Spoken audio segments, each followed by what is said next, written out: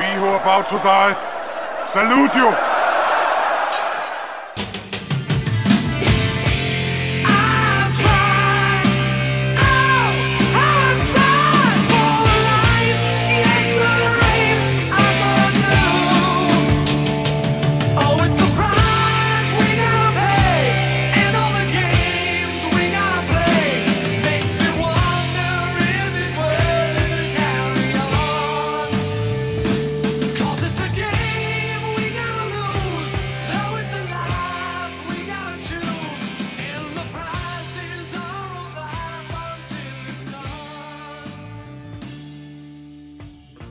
Life after wartime, how will we survive it? Welcome everyone to episode 27 of Moratorium Mondays. We're going to be talking about the first issue post-Hordian War. And of course it's Chris and the other Chris here, and you can put us in any order you want. We are here to discuss Strike Force Moratorium number 27, cover dated March 1989. And how are you doing this week, Chris? Well, I'm about to make myself the bane of the internet with one of my controversial opinions. Are you ready? Hot take. Hot take, brother. So I took my my oldest son to a particular movie this weekend. And this movie was not getting great reviews. I would say it would almost get lambasted in the on the old Rotten Tomatoes and overall. And I'm sure Mark Radlich and his gang is all ready to skewer this film. It was New Mutants from Marvel. And it's not getting great reviews. So myself and my son went through all the reviews, and, you know, we read everything that we heard about the movie, that it was bar trash and, you know, one of the worst things ever. And even to get ready for the movie, I even reread Demon Bear, the saga. Okay. And I enjoyed that. And I have an admission. So I do have one admission. This is a good one, followed by a left hook. You ready for this? Hit me. Bill Sienkiewicz's art was not bad. I think you. I stuttered. Yeah, because I think that's excellent in there. So someone has a gun to my head right now as I'm saying this, because as a kid I thought that was the worst thing in the world. But adult me seems to have a refined palate. There you go. I did enjoy not only the New Mutants, the actual book, the Demon Bear saga, but I also enjoyed the movie. How about that? I won't give a full detailed review, but what I will say is that if you are a fan of that particular series, it's not badly reflected on screen. So there you go. Now, I will say this. I will give one very harsh criticism. This is one movie that the dialect and the I would say how people speak is definitely off track here. Like really bad. Some people are British and they sound they linger in between British and English, and then you have some guy who all of a sudden takes on a southern accent, and it is really strange. But outside of that, if you're a Demon Bear Saga fan, give it a roll. I will say this though, if you're a regular Marvel movie watcher, and that's all you know, and you have not read a Marvel comic, but you really love their cinematic offerings. And what are you doing listening to this show? Yeah, I would run far away from that movie. Like, I would run like acres and miles and yards away from this movie, because it is you will not enjoy it if that's all you've been served so far. So do your homework, buy an actual comic book, read it. Yes, imagine. A Marvel comic book with Bill Sienkiewicz art. Now, when was the last time you think that I was ever going to say that? Now, what an opener. What an opener. Now, the thing, my main takeaway, it is a movie, so I'm not going to see it. That's, my thing. But what's really stuck to me is, like, now people who have no idea what comics are going to be able to talk about the Demon Bear, and that kind of pisses me off. Oh, yes, I know. It was like at the end of the Avengers movie when Thanos showed up, and like people are talking about Thanos. It's like, you don't know Thanos. Get the hell out of here. Who are you? It's like that one day, and this, and you can judge me all you want on this one. I remember being physically upset seeing a stupid dude in skinny jeans. He had sloppy hair, carrying a skateboard, and he was maybe around 14 years old, a real punk ass mofo. And he was wearing a G.I. Joe, a real American hero shirt from the comic book. And I just wanted to go over and rip that shirt off that guy's back and say, "Get it off, you! Name 5 Joes. Name 5 Joes. You can't. You can't. Snake Eyes doesn't count." Yes. Now this New Mutants movie, is it a Sony thing or is it a Marvel Films thing? Oh no. It's actually number one. It's 3 years old, so this thing was actually filmed 3 years ago, and then it just stuck in like limbo. Production hell for all this time. So during COVID, what a better time than to spring this baby into action. But man, listen, you get Magic, you get you get Danny, you get all the gang, Cannonball, and everybody is in there, and their characters are great. Wolfsbane was great, and I don't know, they had all the characters, they did their thing, what they were supposed to do. Demon Bear was awesome, and if you were a fan of that book, you pretty well get the book on screen. So there you go. There you go. And some really horrible accents. That's what I'll say. Hey, that's like an episode of our show, so that's a good thing. hey.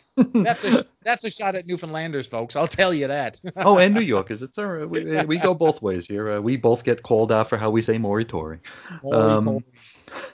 But speaking of Moritori, let's get into it here. All right. Strike Force, Moritori number 27, March 1989 cover date. This issue is titled Tulima's Story. Written by James D. Hudnall, pencils Mark Bagley, inks Val Mayerick, letters Phil Felix, colors Max Shiel, edits Carl Potts, the chief is Tom DeFalco. At a cover price of $1.50 USD, 2 CAN, and 50p UK. If I knew better, I would have paid $2 for this, because this was a solid issue. This is a heck of an issue, for sure. This is a really, really good issue, as good as anything that's come before it, and we say that with very little irony. No irony, in fact.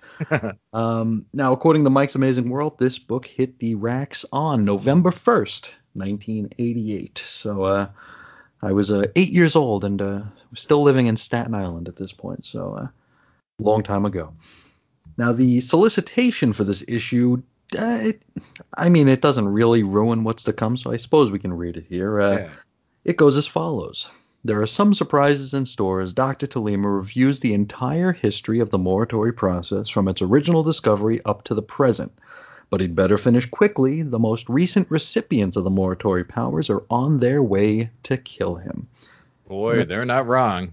No, this is true. And this basically describes what's on the cover. It's, it really doesn't spoil a whole lot. If you look at the cover, that's basically what you see. Yep. And speaking of that cover, which was drawn by our regular artist, Mark Bagley, Dr. Tulima is in a very, very, very pink room. They had leftover crayons from that Hue run where he was painting all the Hordians bright pink. So there's still a little bit of cachet left. They use it for the room. It just melted, yeah. The crayons melted on the artboard here. And Dr. Tulima is bouncing Aileen's baby, Aileen, on his knee. That won't make things confusing, will it? Behind him is our new Cambodian Black Ops Moritori assassin who is preparing to strike the doc down.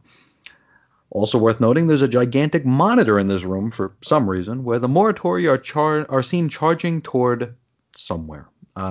These Moritori, our current day Moritori, they don't even show up in this issue really. But the cover, weird colors and all, is really nice. I like it. Yeah, I gotta say, it's pretty bright. It's unique. It's good to see, Tulima on the cover, number one, which is always cool. He's had a couple lately.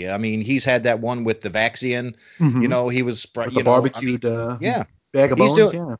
He's doing his rounds here under Hudnall, so he can really thank this guy for giving him the push, brother. Sure. So, but it appears out of the gate, we're going to fill in all the storyline gaps, and boy, do we ever. So we cover all the ground here in this one. If I had to pick like a last issue, this is what I would want, man, because this is excellent. The Moritori are on the cover again. Now, we do have some issues, so I want to get into this, actually. So, characters' costumes. So, Lifter, we've always talked about how lame-ass that particular costume is. Basically, it's a blue suit, a blue, body leotard with one arm out, and it has an arrow pointing directly at the goods. You know what I mean? But now lifter, and she has in past issues because I started to go look. They've actually added the entire full 2 sleeves back on her again, which is a little bit of an error. That's true. Yeah, which is sort of weird because it's sort of, I tried to see where in the comic book that the arm actually came back into the suit, but if you look closely at this, it doesn't look like they intended to add that arm or to the actually, coloring. Yeah. Yeah, they actually just colored her arm blue. It's true. So yeah. Now there's the one issue where they were bearing down, where they're on their way to Horde country, and her and Revenge were sitting in the seat, and they were ready to pass a small child through their anus. Yeah, they were rah-rahing. Yeah. Yeah. She had the double arm cover there. So it could be a mistake, but they absolutely colored over her arm with a blue crayon here. So they covered their bases here. But I do like the 2-arm thing. So the suit is cool, but. Yeah. I find it funny that suits change and alternate. I mean, take a look at Scanner. I mean, sure. His costume has changed 5 times in 3 issues. Exactly. Yeah, we're definitely like at least on the 5th take for sure. Oh man, like his helmet has changed, has morphed under the same artist, by the way. Mm-hmm. Bagley, who designed it, keeps morphing it. I mean, the designs are coming and going. We see that what's her name? Katana. What's her name? Oh, Byrne. Yeah, Byrne. How could I forget that? Byrne. Yeah, her suit has changed 3 times radically as well. So costumes are maybe they have a giant closet. Maybe I'm just being overly picky and they have a lot to pick from aboard the Super Train. But that's just my only criticism of this particular issue, because I dug it the most. I love the cover, and I was full on. If I had my $2, I'd go back to 1988 and I'd snatch that bad boy right now. For sure. Yeah, Scanner, his the helmet like kind of came out of nowhere, and it looks like sometimes it looks like something that you would see like maybe in Tron or something, and then sometimes it looks like Farouk Assad's it looks Nerf like Gladiator helmet. It looks like Hulk Hogan's fist helmet without the fist. Yeah. It's pretty weird. It's like. And like in certain angles, it almost looks like Magneto's helmet. It's not a good look for him. I don't even know what they're going for here.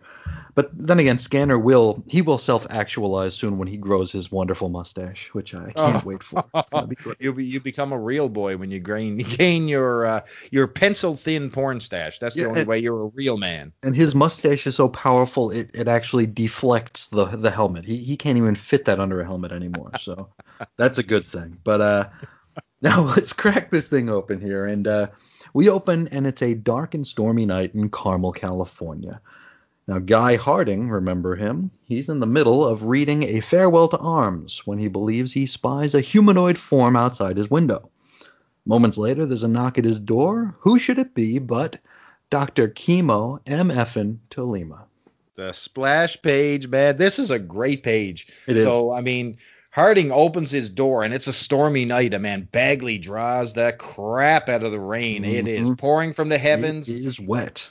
And standing there in a trench coat, and this guy is soaked to the bone, is Dr. Tolima. He's got his Inspector Gadget coat on, and he is soaked to the bone.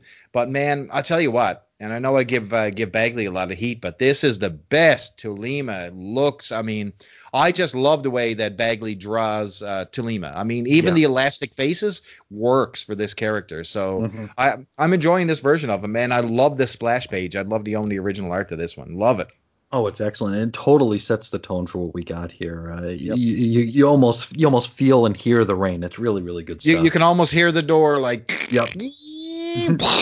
Sure. Oh, love it. Love it. Now, Mr. Harding welcomes Tolima inside, and he offers the Drippin' Doc some dry clothes and a drink. Later, we rejoin the pair sitting before a roaring fireplace. It's a very romantic scene. Tolima informs... That fire is firing too, brother. I don't know what kind of fireplace this guy's got, but that's an intense heat going on there. No doubt. Maybe one of them has the power to control flame. Maybe Byrne is doing it. Now, Tolima informs Guy that this visit will need to be a short one because the enemy are after him. And this comes as a surprise to Guy because he's thinking, wait, isn't the war over? What enemy are you talking about? Tolima assures Guy that the enemy of which he speaks is not the Horde. Now, the doc is here to pass some information along to Guy so that he may pass it along to the Morituri. Guy is confused, but not for long. Now, ladies and gentlemen, it's time for the life and times of Dr. Kimo Tolima. Kimo Tolima, this is your life. That's hilarious.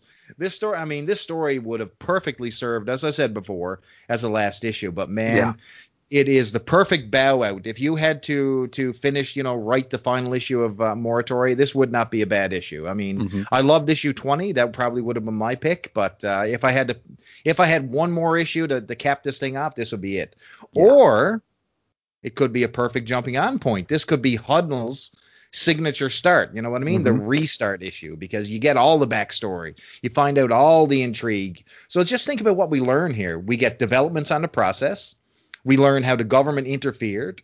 We get to see the establishment of the Black Watch and what all the stuff that goes with that.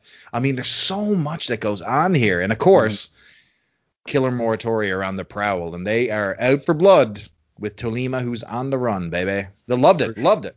Oh, for sure. Yeah, and I love your point about this being a great jumping on point, because over the past few issues, we've gotten letters pages, and Hudnall's been saying, hey, my run really starts with 20. Yes, you're exactly right.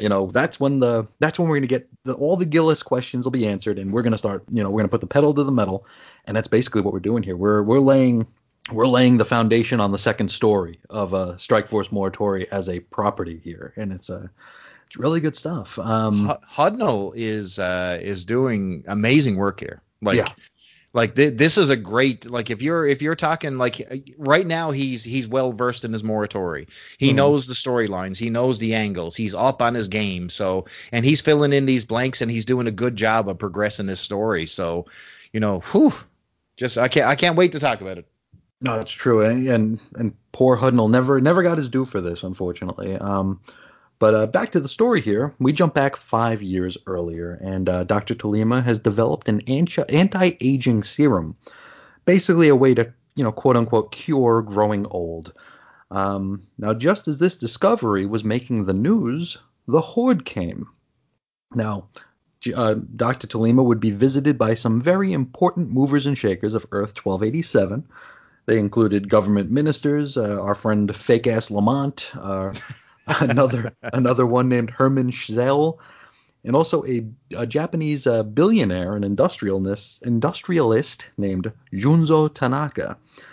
And they showed up at his door wanting basically an exhibition of the inventions, show how it works. Now, Kimo gives them a quick and dirty, and then introduces them to his test subject, which just happens to be a cat. Now, of course, naturally. We test on cats in the future, of course. I guess so. Yeah, this is not cruelty-free testing.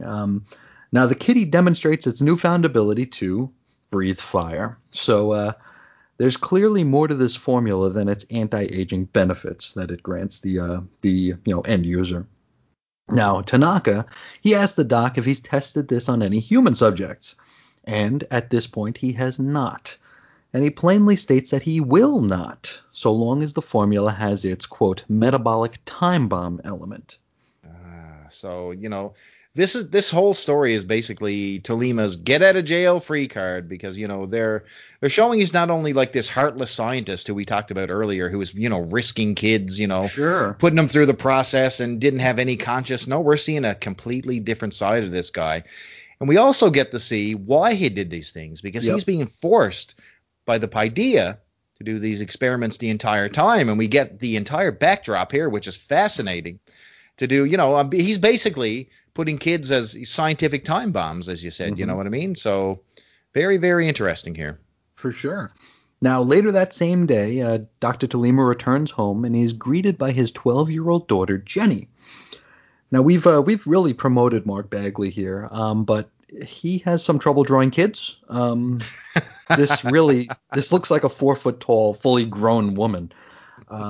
It's not a good look for a child in a comic. Now, Jenny gleefully tells her father that she has fallen in love. Any guesses with whom she has fallen in love? No? Let me see. Maybe a certain web slinger?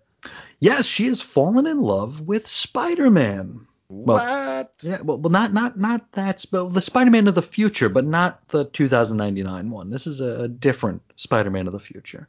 Interesting how they portrayed Spider-Man in this book too. So they didn't just go with, the classic red and blue suit with the webbing. They didn't even go to the black, the all black suit with the white eyes and the white spider. They actually do a different variation here. And I kind of dig it because it has some cinematic flair to it. So it's almost like the newer one from Homecoming, Spider-Man Homecoming. It actually got a belt. So picture the black Spider-Man symbiote costume. And it has the white spider, the white eyes, and it actually has a white V belt over his waist. And I kind of dig it, man. Yeah, it reminded me of the big time suit from there Dan you Slott go. came on. Yeah, it looks a lot like that. Well, yeah, we don't know. He who shall not be named. Go ahead. Think of all the retweets we're missing out on. Come on. True. Now, Spider-Man in the Morituri Age is actually Ben Parker, Peter Parker's son, who picked up the mantle after the real Spider-Man was killed by Dr. Octopus. So now I got to talk about Dan Slott. Thank you.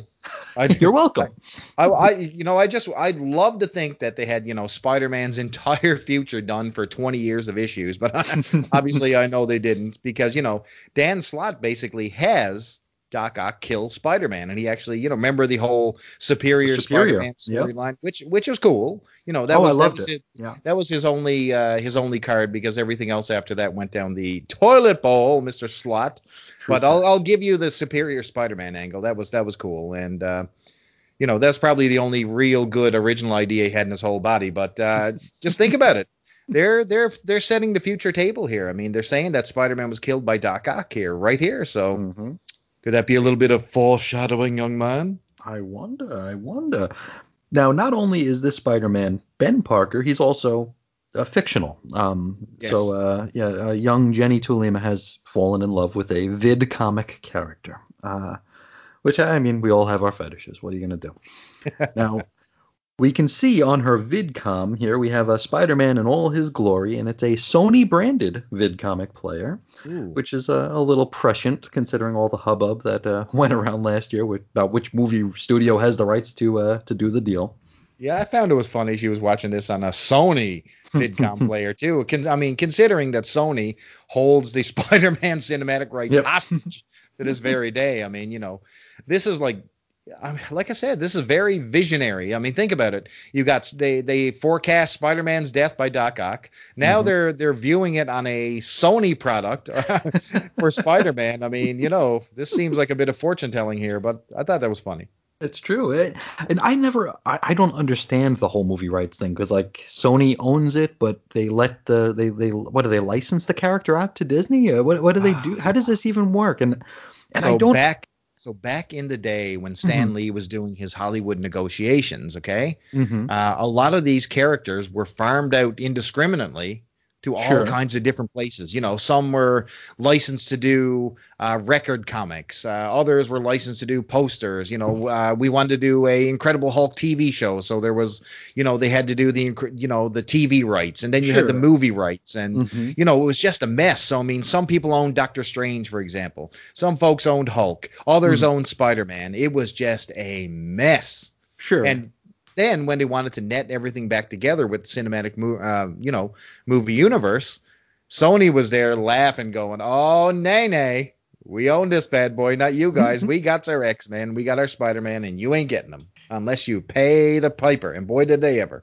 I was gonna say it sounds like a smart business move, doesn't it? Yeah, but it's like, hey, we bought this when nobody else wanted it. Now you want it back? And they're dealing with Disney. You talk about a company with deep money bags. I mean, Scrooge McDuck and his diving board. That's what this is.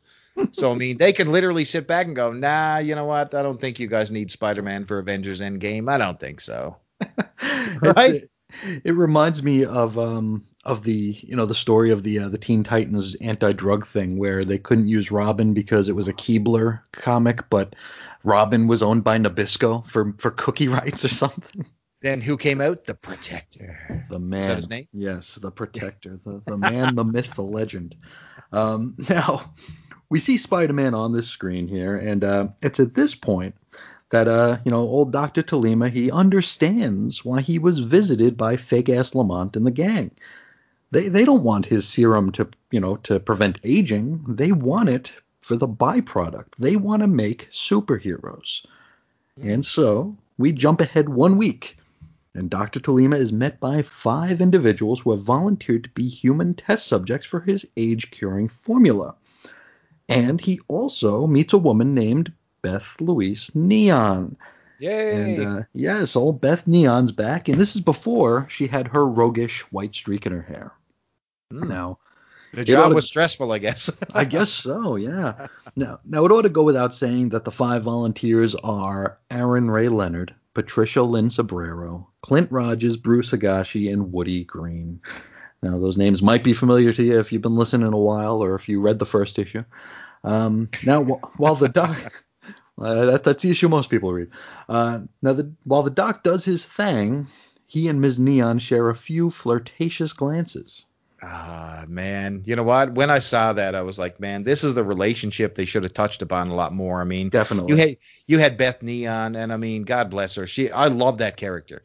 She was the hard ass person, who also had the heart of gold for the kids. You know what I mean? She tried to be a hard ass and keep everybody in line, but she also sympathized with them. But she was on her own, and she ended up costing herself her own life. Out of love, because she fell in love with one of the Morituri and actually took the process, just to be with him, so they could share that bond, and that ended up costing her life. But I mean, maybe she should have just hung out with Tolima and stayed away from the process. I don't know, sure. But it's one of those relationship nightmare stories, I guess, where shoulda, coulda, would have type of thing. But that's too bad. But They're definitely looking at each other, and they're doing the whole, batting the lashes at each other. And I guarantee you, Tolima bats his eyes, and Beth is picking up what he's laying down. I guarantee you. For sure. Now, next stop, the Garden, where our newly powered 5s are going to be put through their paces.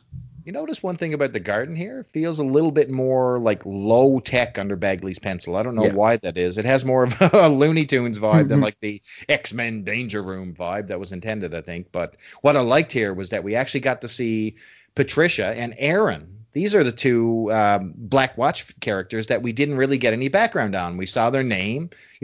After a while, we got to understand what happened to them, that they did die in the Garden. But we actually get to see it. Their actual death spelled out here. I mean, Patricia, she steps on like a mine type thing, and she gets lasered 3 times. I mean, through the head, through the torso. I mean, she just gets wrecked. Totally. Then, of course, Aaron, who was checking on her, he gets Wile E. Coyote. I mean, literally the anvil falling from the sky crushes this guy like a brick. I mean, he was just boom. I mean, this is one training session folks will never forget. Think about this. Moral of the story, kids. Get your training before you hit the sales floor. That's what I say in retail. Boy, you're talking about a bad first day on the job. What? Big time. Now, as you mentioned here, these are the 2 volunteers we lost, Patricia and Aaron. And the remaining 3, Clint, Woody, and Bruce, they would go on to be that original fabled Black Watch. Oh, God. And thank God. Hey, did you ever read Strike Force Morituri #1? It's really good. I've heard about that issue. Yeah. I see it popping up from time to time. Do you know that this series is the most, it's the best series you've never read?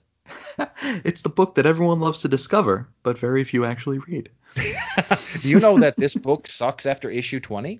I've heard that a time or two. And also, this should be a TV show.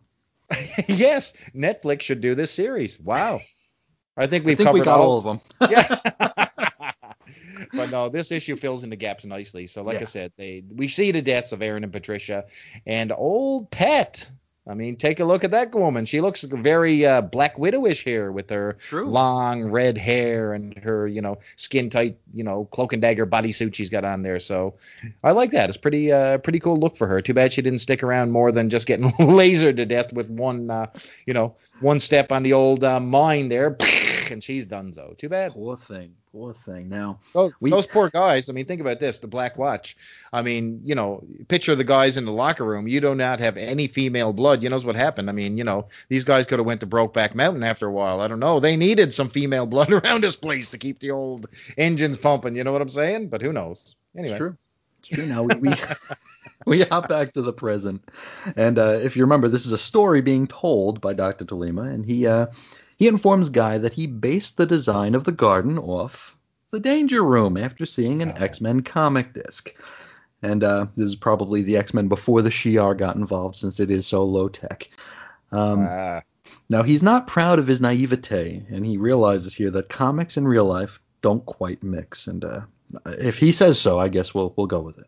What's cool about this, and this is another future vision here. So in this world, digital comics have officially replaced print. I mean, literally, they're taking a look at, on their Sony Comics reader, their VidViewer or whatever the heck it is. I just wonder, and this is stupid me just, using my head canon. I just wondered, what subscription service did she use? Is it Marvel Unlimited? Did they have a coupon code signing up? Did she save money? But think about it. It's in disc format, so it's not downloadable at all, which is kind of fun. You know what I mean? So just imagine going to your comic store and buying disc comics. Think about it. Nothing on the walls. Oh, that'd be the worst. You have a little tray, and it's just a bunch of discs. Wouldn't that be weird? I mean, do we even know where, do comic stores exist? Have we seen one in this thing? I know that Aileen went to a hobby shop one time and got Strike Force Morituri action figures, but are comic books still a thing? Like, do they have brick and mortar stores? It's just fun. It's fun to think about. True. Has Diamond still, are they shipping the discs now? Chris, we got to flesh this out, brother. We got to find out. We gotta figure this out for sure. These are the key notes here. Now, you remember, when was it? Maybe probably around the turn of the century, where I don't know if they were licensed or not, but a company put out comic discs of Fantastic Four number 1 through 400 or something, or Amazing Spider-Man 1 through 400. I bought one at a yard sale. Okay, because they vanished quick. Oh boy, did they ever! And they were, it was a really weird format. I don't think they were. Yes, I can't remember what they were, but they looked really good on screen. Mm-hmm. But no, there was no way in hell that they could have been licensed. I can't see that, but. I do own one. You got me, wondering where the heck that thing is. I gotta find that out. I remember. Yeah, I remember them loading very slowly in my computer. Wank, wank, wank, trying to go through pages. I mean, it's not like now where you can just get any comic book you want off the interwebs. But man, I thought I had the world there. Look how many comics are on this disc. Holy cow! Oh man, and because I've seen one because I missed them the first time out, and I saw it because I think they were I want to say they were $40 or $50, and that's a little too rich for teenage Chris or whatever. But I saw one at a half price books probably within the past year and a half, and it was $100.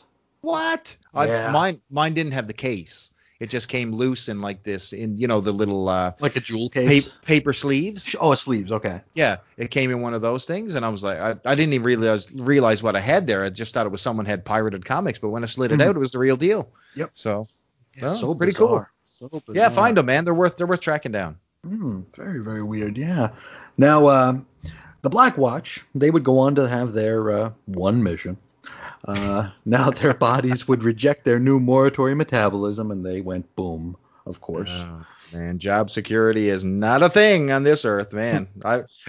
As a manager in retail, I would hate to see what the engagement survey results would be for this particular project here. I guarantee you would not be a hero in the management division during the Morituri Strike Force process here. No, probably not.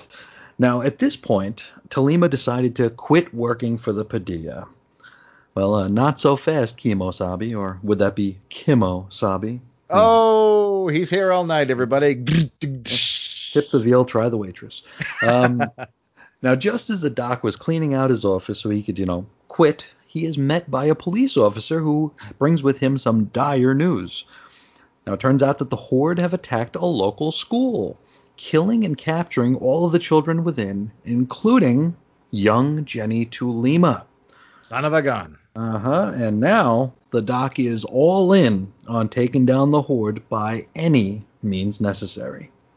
So I might be just as twisted as these Hordians, because you know what my first thought when I saw this, that poor Jenny had died? Who got her comic collection? What did she do with all these vid comics? That's what I wanted to know. Were there any keys in that collection? Seriously. I had a strange thought, though. You know, when you're talking about, and we'll talk about, a physical, tangible copy, Sure. And the difference between a digital buy. So, I mean, people always say that, comics are one of the last things to catch up on all the trends. You know what I mean? It's always in last place. It's always seems to be treading water and, finding its own way. And digital comics, I mean, think about digital music and digital movies. They've been around, it's seemingly forever at this point.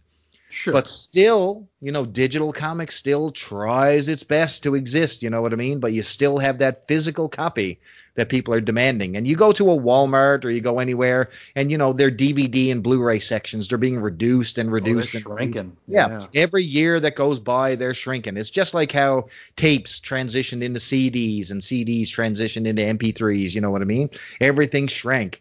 But I always thought to myself, what could you do to make a digital comic worth something? One of my kids had a card trading app on their phone. So they actually buy, and they have rare cards that you can actually buy digitally. You know what I mean? And I was thinking to myself, and they have value, but you can trade them. So say, for example, you're playing, you have the Marvel Universe cards. You might have a rare cable variant, for example, and you actually pay more for that card. You digitally own it. It has its own, tracking number, one of how many X number that exists in the world. And you can trade that card back and forth. But there's a finite number of these. It's not like, in the digital world, if you put up a digital comic, anybody can take a copy of that thing. Sure. You know what I mean? It's unlimited. You know what I mean? But how do you make a digital book worth something? So say, for example, the first appearance of Wolverine, Hulk 180. Say, for example, or the other one. No, we don't talk about the other one. Hulk 180. I happen to own that one, thinking it was the first appearance, but that's okay. I'm still not upset over that. Cameo. But think about, damn you. Anyway, think about this. If you put a digital signature on a comic book and you actually gave those things value, so instead of handing it out and you had to pay for it and make it uncopyable, what could you do to make eventually, I mean, let's face it, the physical comic will eventually go away. I mean, 20 years from now, we won't be talking about comic books and magazines. We won't. It's just the facts. But how do you make a digital comic collectible? What do you do to make sure that, you have Hulk number 181 and it's worth something digitally? How would you go about that? Does that make any sense what I'm saying? I totally understand. It's funny. Early on in my podcasting career, we were trying to find ways to promote engagement and stuff, and we're thinking what can we give away? What can we give away to make people A, listen, and B, maybe engage with us? And we're like, let's get a bunch of Comixology gift cards. We'll give away $10 on Comixology or whatever. Nice. And you quickly find out that has no value. To offer somebody $10 on Comixology to spend on anything they want, when they could just Google the name of the book they would like to read and find it for free. Yes, exactly. Anywhere. Right. So it can't just be the comic. So if you're making these things, there has to be some sort of X factor to it, and I just don't know what it would be. I don't know either. Anything could be copied. Even if something is numbered, it's like screenshotted. It could be. Yeah, exactly. Anything. I can look at the same picture you are. I may not own the rights to it, but then again, I didn't pay for it. So, which is strange how the future will roll with comics, because intrinsically things will have no value. Yeah. So say for example, if I bought Hulk 181 right now today, how much would I pay? Let's just say a very good copy. What would physical? Physical. Oh boy. $5,000?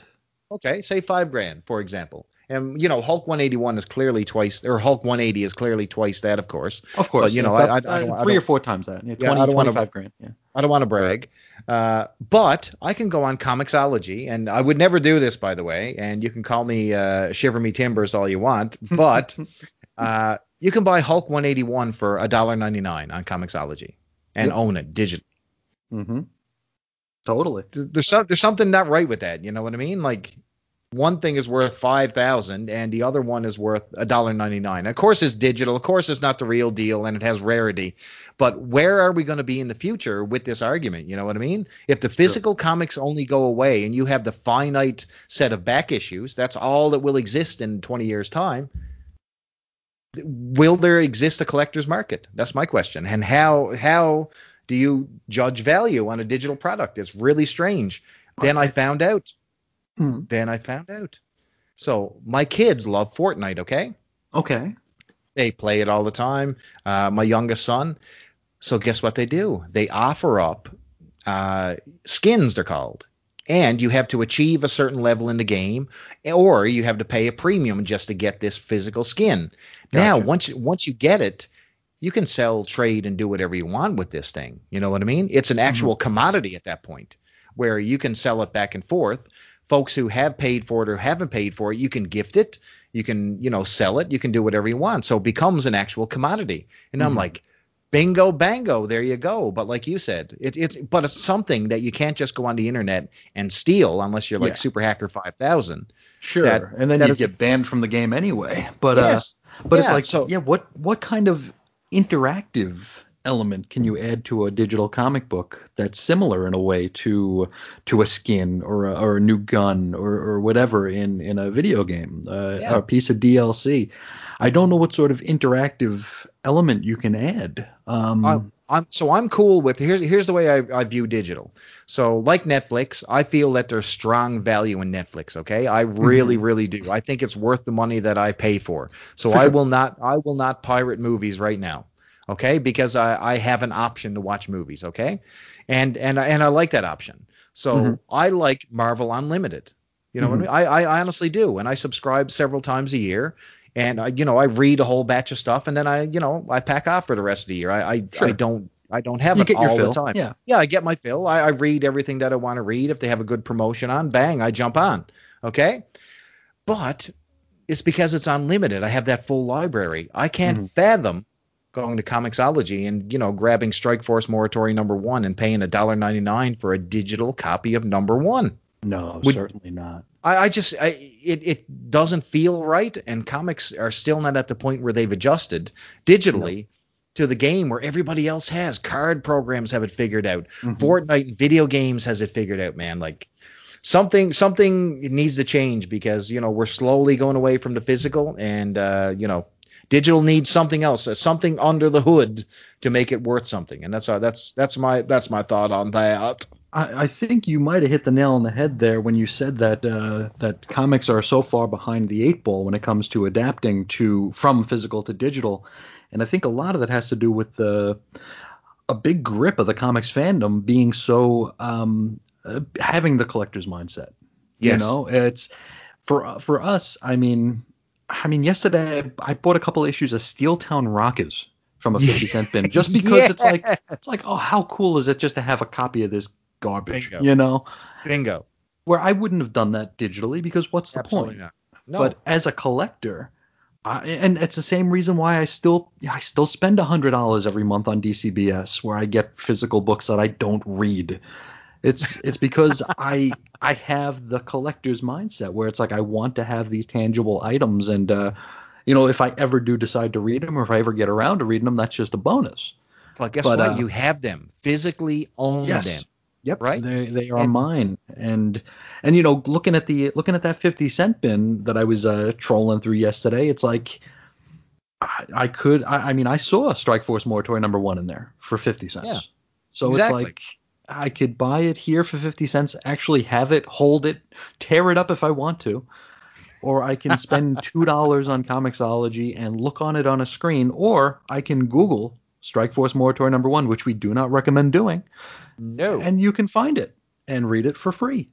Or do you force this technology we see here in Strikeforce Morituri? And this is my overall. well, not exactly a disc, but they have chip technology, Sure. and God knows they might be able to stream things Bluetooth by the time that, basically stream it to your system or whatever. Mm-hmm. But you can still physically own stuff, but you almost have to take it away from the internet where it's being stolen. So you have to, counteract all these traps where other people are gaining this content. Now, I'm not saying, shut down the pirates. I'm the last guy to talk about that. But what I'm trying to say is that if we're going to give value to comics in the future, you need to add value. So what do you do? How do you make it? Do you make it proprietary to one single unit that you have to view a comic? What is it going to take to create value around a digital comic? And I don't know the answer at this point. Because it just doesn't seem like there's any. Comics is like the perfect form of media to pirate because it's so easy. Perfect. It's static. It's a screenshot on a phone. That's what I mean? You could literally. You could, and it doesn't matter, even if they took them down, you could literally go to a store, say if the comic book store was, your only resource for getting comics. So every pirate site shut down overnight. Mm-hmm. Someone could still go in on their phone and, take a snapshot of every page in that book. All of a sudden it's back up again. It's literally that simple. It's a photo image, and that's all we're dealing with here. So something got to change. But I don't mean to beat a dead horse, but I just thought that was an interesting thing, seeing this technology in Strikeforce Morituri. No, it's a very weird disconnect because this book has been so prescient on so many things, including a form of an internet, but didn't consider a digital component to their collectibles here. So I think this really opened up an interesting conversation. Absolutely. And just a way to look at where we are now as compared to where we were then, and how we view these things as commodities or as things that have particular maybe perks or added value to them. So, very interesting stuff there. Yeah. But we should hop back into the story here. We have we just saw the Doc found out that his daughter was killed by the Horde. So he's back in. He ain't gonna quit the Padilla. He's got a mad on for the Horde, and so he's gonna get to work. And it's here that we meet Generation 1. Ooh. It's Old Home Week here. We get to see our friends. Harold, yay! Old Harold, Lorna, Aileen, Big Robert, Louie, and Jaylene. And Chemo, he describes these kids as having, quote, intense patriotic enthusiasm. Especially Harold. Yes, but still, they would die. And each time one of his, we don't call them students, I guess his Morituri, I guess. Each time one of his Morituri would die, it was as though a piece of Tulima himself was dying as well. Now, we get a break from the story because Guy, he wants to go check on baby Aileen. And so he and Tulima head into the baby's room, and we readers can see that they're not quite as alone as they might have thought. Because also in that room is our new Black Ops Morituri Cambodian assassin, only he's invisible.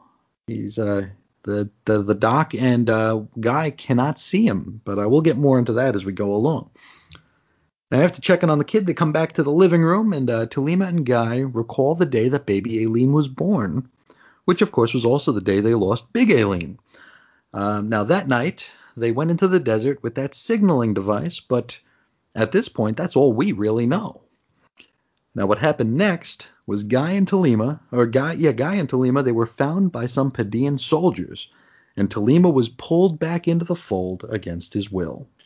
Bingo! So finally, there's your official explanation, folks, for this particular mystery. It's been alluded to just in some, just random, discussion in the past issue or so. But this so easily could have been explained with just a simple speech balloon in one of the comics. I mean, just one word saying, I'm forced back in. After they found me, they uncovered that I was doing stuff. That's all you need to do. But maybe they wanted to stretch out and have this mystery, but I think it was clearly unintended, and that was just a loose plot thread that they didn't think they would have to revisit. I honestly think that's exactly what it was. I think so. But when you're signaling aliens from another world to come and, take down the Horde, to me, that's a pretty cool, a pretty key point in the storyline that you just don't want to just glaze over. So, but anyway. Yes. And it doesn't make Talima look like such a fool for just going back to work without explanation. So the devil is in the details, people. This should have been explained before this. For sure, yeah. So we finally, after 6 issues, so 6 months of story here, we find out why he was just back working in the lab, happy as a clam. Now, Talima tells Guy that the Padilla needed him because without him, the only Morituri they were able to create were the 4th Geners, which were the Morituri monsters, and they didn't do nobody no good no how. Now, Kimo reveals to Guy that he'd created 4 new Morituri since returning to New Haven, but super secretly, he actually created 7 new superhumans. Now, the 4 new Morituri that he mentions initially are, of course, Revenge, Scanner, Burn, and Lifter. The remaining 3, well, you know. Now, it's worth noting that our assassin friend is just about to strike Talima down with his blade at this point. However, at the mention of those 3 others, he decides he wants some lip service. He wants to hear a little bit more about what the doc's got to say about him. Oh, I love the invisible silent assassin thing here. This Tam Van Ock character. I love it. He's got a really cool look. And of course, this is the 80s. And, I talked about it in previous episodes that, we're the ninja craze. I was a huge ninja lover. Now here we're in 1988, 89, yet headed into 89. And the ninja craze is about 3 years removed here. So, we're on the downside of ninja popularity, but I was still eating all this up. Kid me was loving Tam Van Ock, I guarantee you. And yeah, the only ninjas people cared about at this point were the Teenage Mutant Turtle variety. So. Because I think I think the cartoon started like 88, 89, right? So this is right absolutely. Around then. So and that exploded. Big time. Now, Talima then tells Guy the story about what happened to his poor assistant Randy. Now, if you remember, that hulking alien showed up out of nowhere, and then our fish-faced friend appeared and killed it. Vax, our fish friend, he would then set his sights on poor old Randy, killing him before vanishing, which left Talima holding the bag. Oh, boy. For days, Talima stood over that dead body of a non-irradiated body of Randolph, just holding that bag, Chris. He was holding it. Anyway. He's standing there with his arms out. I don't know. I don't know else to say, Guy's name Randy never fare well in life anyway. That's all I'll tell you. It's unfortunate. Now, that guy in the ill-fitting suit shows up. We're back in the flashback still.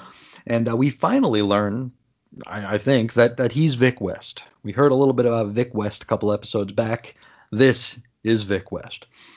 Now, Vic cuts the doc a deal. Now, if Talima helps with their secret project, he won't be charged with Randy's murder. Oh. Yeah, Talima ain't feeling it. West then decides to sweeten the deal by revealing that Jenny Tulima is still among the living.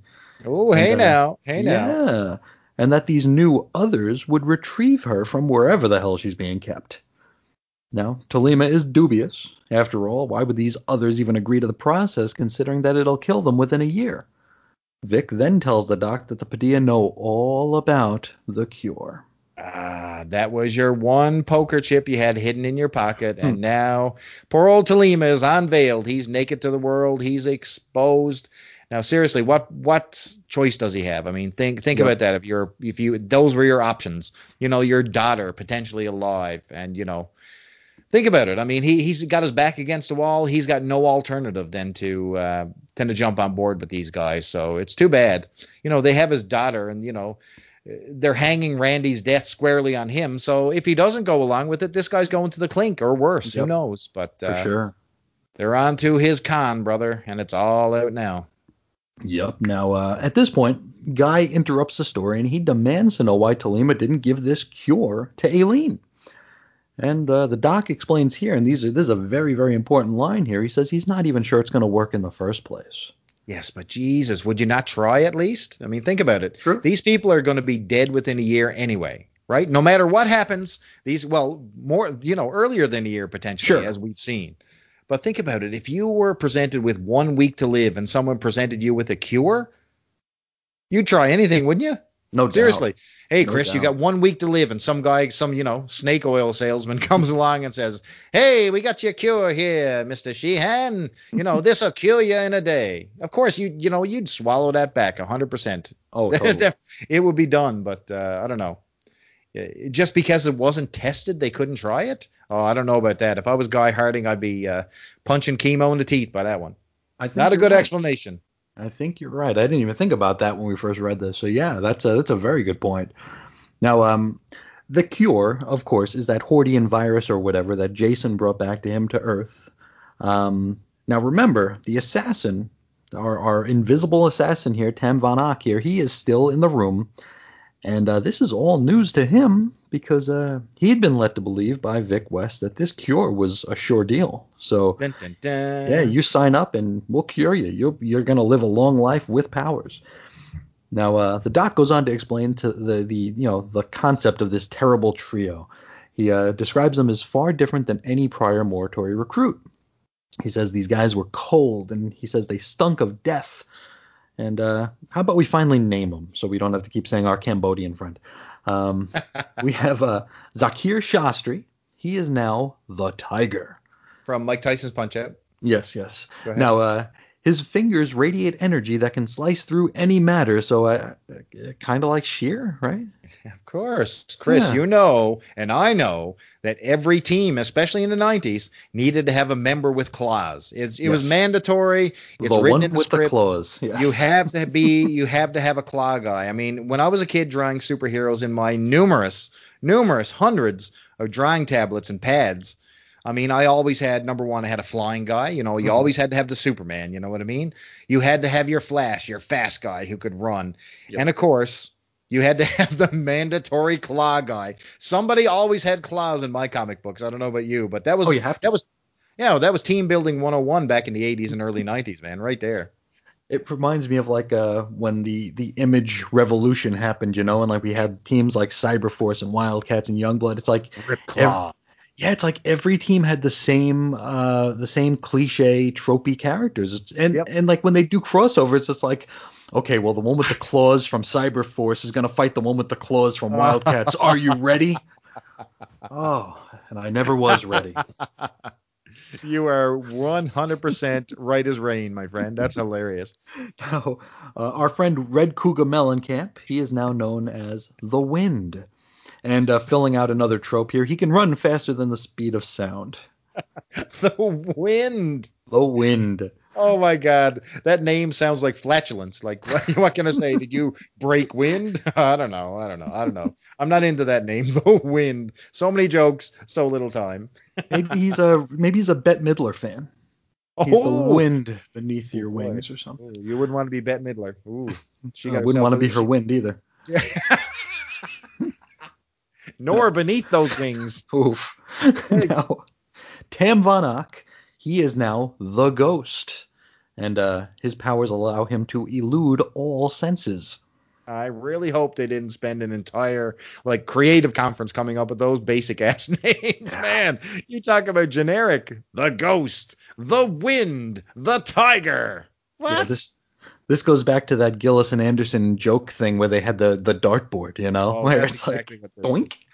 Wow. Okay, we're going to call him the Ghost. Now, Talima even posits that for all they know, the Ghost, who can elude all senses, he might be in the room with them at this very moment. Well, duh. Now, by the time these new recruits were ready, you know, the war would already be over because the VXX-199, they chased the Horde off planet. Now, Guy asks why Talima is on the run now, and also, you know, hey, your daughter's alive. Where's she at? Now Chemo says he'll tell him everything, but time is growing shorter by the second. He's got to change clothes and hit the road PDQ. There you go. So he's on a mission. He knows his time is short here, and these assassins are coming for him. So, and he also knows, which is kind of cool, that he's already being watched, which is kind of weird. And you know what? You talk about, say, for example, you thought you were invisible and you were infiltrating, and all of a sudden somebody in the room goes, well, I know there's an invisible guy over there in the corner. It sort of takes your wind away, you know what I mean? You're like, the game is up, guys. God, he knows I'm here. Now, while the doc changes clothes, he dips back into his tail. Now, Talima noticed that Vic West liked using his office to take phone calls for whatever reason, and so the doc decided to plant a listening device under his desk. And this is how he learned everything. First of all, Jenny's probably dead. Now, the photo Chemo was shown was of an actress made to look like Jenny. Mm. Second, they hired some 40-year-old woman to play Jenny. and it worked perfectly. It tricked our doctor here. Second, once the Black Ops team is given the all clear, they're gonna kill Tolima. Third, once Tolima's dead, the Black Ops team is going to kill Aunt May. My God, it's like one of these classic villains you see in a cartoon, right? Who runs down his list of things that he got to do. You know what I mean? Here's my entire game plan. I'm going to blow up the world. Yes, you know what I mean?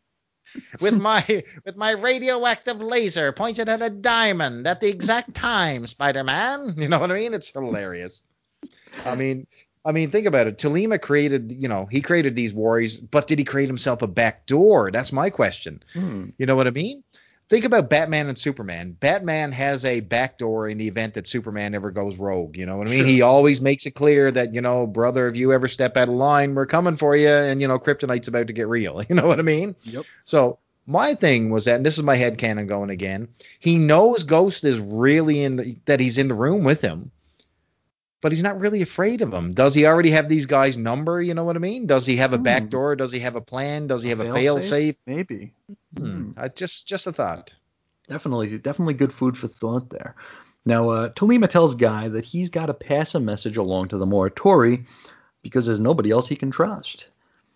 He tells Guy that Tolima himself, he's going to go meet up with Brava, who is currently vacationing in Spain. Well, apparently the war is over. The war is over. There's no threat. So now Brava goes on vacation. I bet she didn't, I bet she's kicking herself in the ass now for signing up for that process. For sure. Well, we beat the Horde, and you're still going to die. Sorry, go to Paris. But listen, at least we get to see Morituri get vacation time. Sure. A little R&R. Yeah, do they get benefits? What's their dental plan like? Who knows? Who knows what's in this premium job package they got as Morituri? Good Lord. They get one dental checkup. Where they build after. Think about it. I mean, these guys have been thrown away. I mean, they were blown up, buildings landing on them. The only one who didn't survive like a slight fall was poor Sheer, who just tumbled off. Tumbled to his Air Deguchi's failed him. Yes. While everybody else was just taking these massive sonic hits from the Horde, you know what I mean? But think about it. Are they getting billed? Do they have to pay this stuff back? Or they have their deductible. Yeah. I mean, the Paideia does control the government healthcare, so sure. Maybe that's a thing. Who knows? Food for thought, people. Yes, indeed. Now, as the Doc's gonna head to Spain, what he needs Guy to do is to get in touch with the rest of the team on board the Super Train. Super Train! This is wicked. So it's still a thing. So one good thing about Yuri's reign as commander in the seat, the one thing that I'll take away from that reign is that friggin' train. Hell yeah, brother. Still exists. That's great. I'm glad. It's still a thing for sure. Now, Guy asks about the virus and whether or not he should even tell the team about it. Tolima informs him that the virus is highly contagious, so by now they've all got it, as do Chemo and Guy. So if this cure is legit, well, it's very likely they've been cured by now, if it's legit. What the hell is going on with this book? Is this book clairvoyant or what? Now they're talking about everybody getting viruses. That sounds a little bit too close to the vest. A little, was it ripped from the headlines? Yeah. Yeah, that's our current situation that they could probably be talking about here. So, you're talking about Sony and Spider-Man. Now you're talking, you're predicting digital comics, and now you're predicting a virus outbreak, all in this one book. You could have passed this out in 2020, and it would have been perfectly acceptable. For sure. It wouldn't have seemed dated, not one bit. Nope. Now the Doc wishes Guy luck, and he takes his leave. The Ghost follows him outside. Tolima gets into his car. The Ghost lets him leave. Loved it. Yes. Now, the Ghost then calls into the Paideia base to report in, and he says, yeah, Dr. Tolima, he never showed up. He never showed up at Guy Garding's house, so how about that? Man, Tam Van Ock, I love the character already. So he's already got a crisis of conscience. He's found out that he's already been lied to by the Paideia. So when Tolima's telling the story to Harding revealed that he doesn't necessarily have a working cure. Yep. Now, these guys were told that a cure was 100% a certainty. So now he's going, wait a second here. I'm sent here to kill the only doctor who could potentially make a cure. Yep. You know what I mean? Oh, yeah. So he's going to lay down this blade. And I love the Ghost character. I just love the way he loomed throughout the entire series. You know what I mean? They're sitting in the living room and the guy's behind the couch just looming with the sword in the air. You know what I mean?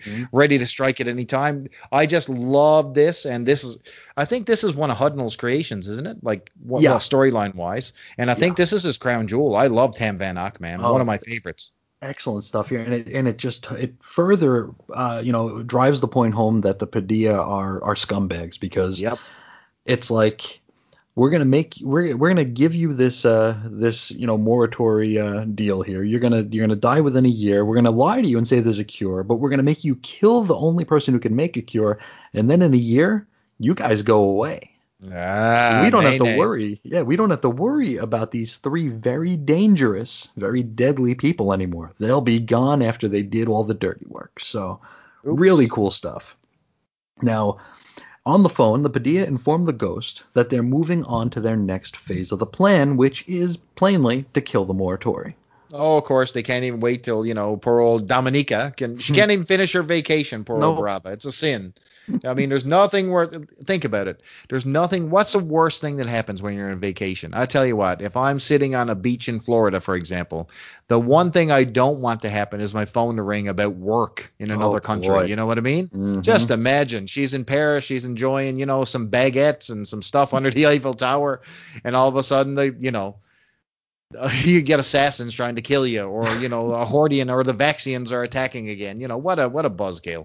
Totally. Now, the Tiger, he's already headed to Spain in order to take Brava out here, and the Wind is headed to Atlanta, which we learn is the next stop for the Super Train.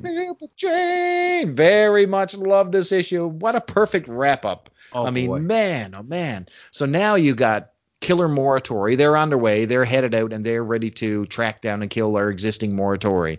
You got one guy who's having a crisis of conscience, which is Tam Van Ock, because he was sent to kill Tolima. Now he's having second thoughts. He knows something is up. You got Tolima on the run. You got Brava, who's away. She's physically out of the country. Stuff is going to happen, brother. Stuff is about to happen. Yeah, this issue delivered on so many different levels. The only thing that it kind of didn't tell us anything about was whether or not the baby had any sort of powers. Yes. That was because just judging from the cover, and I mean, you shouldn't judge a book by the cover, but looking at the cover, you have him, bouncing the baby on his lap, and it looks like they're in a lab. It doesn't look like they're in a living room. So I was expecting to get a little bit of information about the baby, but that still might be coming our way. So that's fine. The issue was wonderful. Such a moody issue, And, it was really grim, but I loved it. Oh yeah, and the fact that it was like old home week here, we got to see our old friends, Harold and the gang, which we haven't seen in a while. They get mentioned a time or two, but we actually saw them here, and it was nice. This issue is your bag of popcorn at the movie with a Coke, man. It was like pure comfort food. It felt good. Totally. It felt like old Morituri. Every part of the story was what you were familiar with. Plus, you got a little bit of new and some real sense of danger. And loved this issue. Mm-hmm. And I wonder if, since this was, quote unquote, Hudnall's first issue, I wonder how much of this backstory for Tolima was Gillis's. I wonder if this was because we read last issue in the letters page that Hudnall did confer with Gillis about a lot of his future plans. So I wonder if the Jenny Tolima thing was part of Tolima's original backstory, or could be, or just all the interesting little retcons we got here, which fit perfectly, didn't contradict anything that happened afterwards. Just real good job. Like we said earlier, this is like we built the foundation for the second story. So we're putting the next floor on this house. It's really good. But Chris, this book sucks after issue 20. What do you mean? How is this possibly a good issue? That's what I hear. Maybe we must be wrong. Listen. Did you read issue 1? That was great. Yeah, I remember that. I remember that starred those three people on the cover. Yeah. Did you get your check from Marvel this month? Did you get it? I did not know. Oh, well, that I'm surprised you're still talking so fondly about this issue. Now, CBR, CBR. Now this issue ends with a group of official Strikeforce Morituri pinups, and they're kind of middling. We get one of Tiger, and it's just him standing over a dead guy. Yep. Which is, what are you gonna do? There's a cute one called Body by Morituri, which is a before and after of Jason Edwards. That's pretty funny, actually. The first image has him as a shrimpy dude in a pair of heart-bedecked boxer shorts. Unfortunately, not a diaper. And the second is of him in his beefy revenge mode. You know what his suit reminds me of? I found it. So there's. Do you ever read Captain Carrot and His Amazing Zoo Crew? Sure. So do you remember the Just a Lot of Animals? Just a Lot of Animals, yeah. Who was the large bunny? Was there a bunny? I recall like a big bunny. He was dressed in a red and white suit. What was that? Or was that another Charlton Hero bunny? I got to take a look. Yeah, you do that while I vamp here. I'll talk about our third pinup here, and it's Lifter. And here Lifter is using her powers to brush her hair. Oh, so, well, great idea. Why not? Yeah. I mean, it is her telekinesis. I suppose she can use it however she pleases. So, and looking at these, it's like, they're cute. They're cute little asides here. But for a story that was so good, I wish we got a few more pages of it. Oh, yeah, me too. Such a great issue, man. I don't know. Yeah, just give us more of that. And I'm trying to find your guy here. I can't find anybody. I can't find a Just a Lot of Animal picture here. All I'm seeing is a Zoo Crew. It's Thunder Bunny. Thunder Bunny. Oh, the Shazam one. Yes, it's Thunder Bunny is from Red Circle. It's an actual Archie comic character. Oh, okay. Let me see. I found it here too. Yep. There he is. Weird. Alrighty. Now, we actually do get a letters page here, which is, oh my God, I think 2 in a row, which I don't think we've ever had before.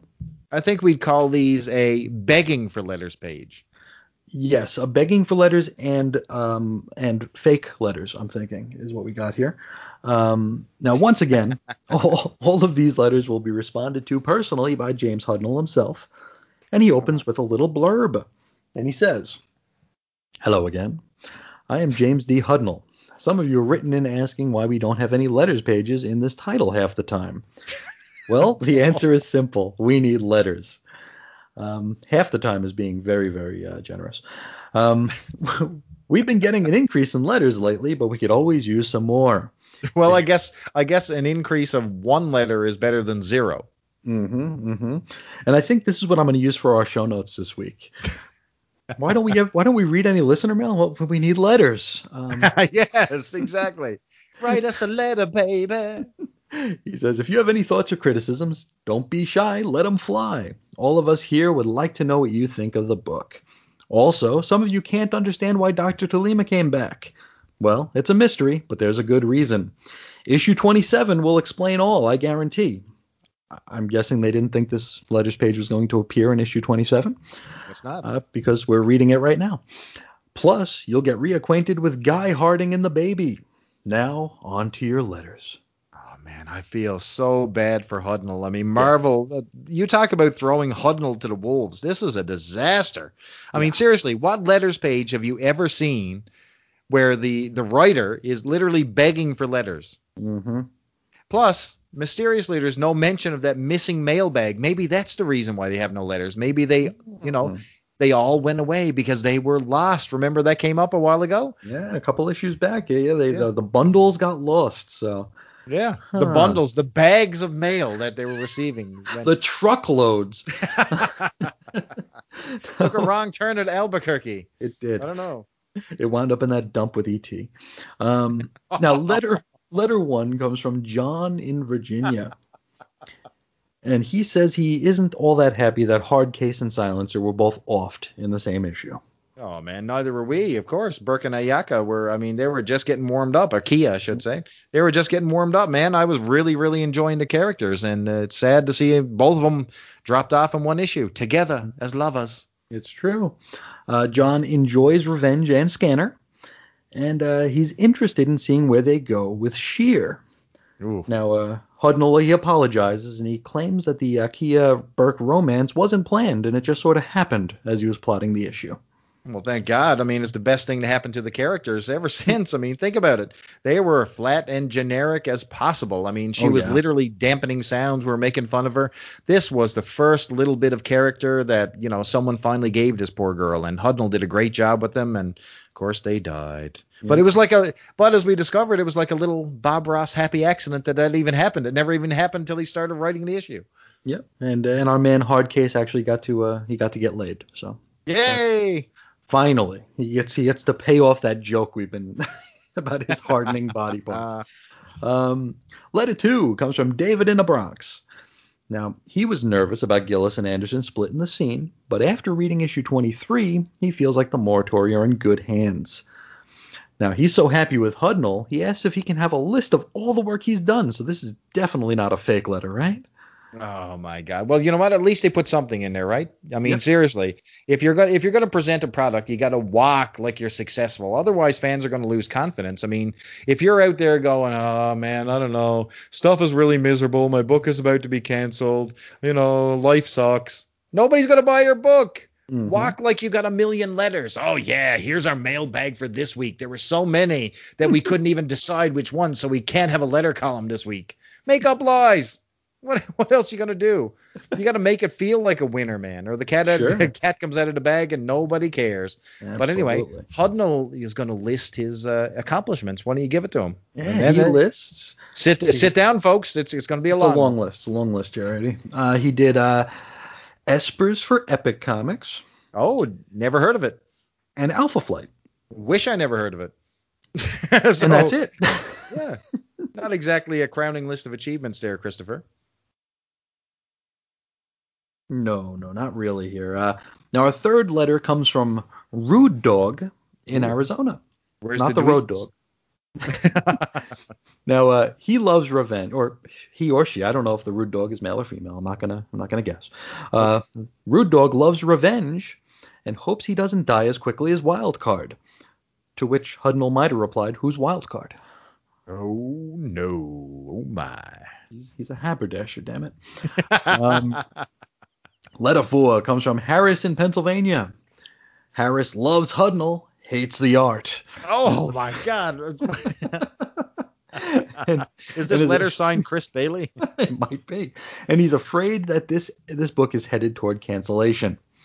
Also, regarding Hudnall, quote, "He's great. Where did he spring up from?" So, I don't know, another fake letter. Now, Hudnall replies by thanking Harris, a.k.a. Mama Hudnall, and explains that he's new to the comic scene after working for as a computer software consultant somewhere outside of Silicon Valley.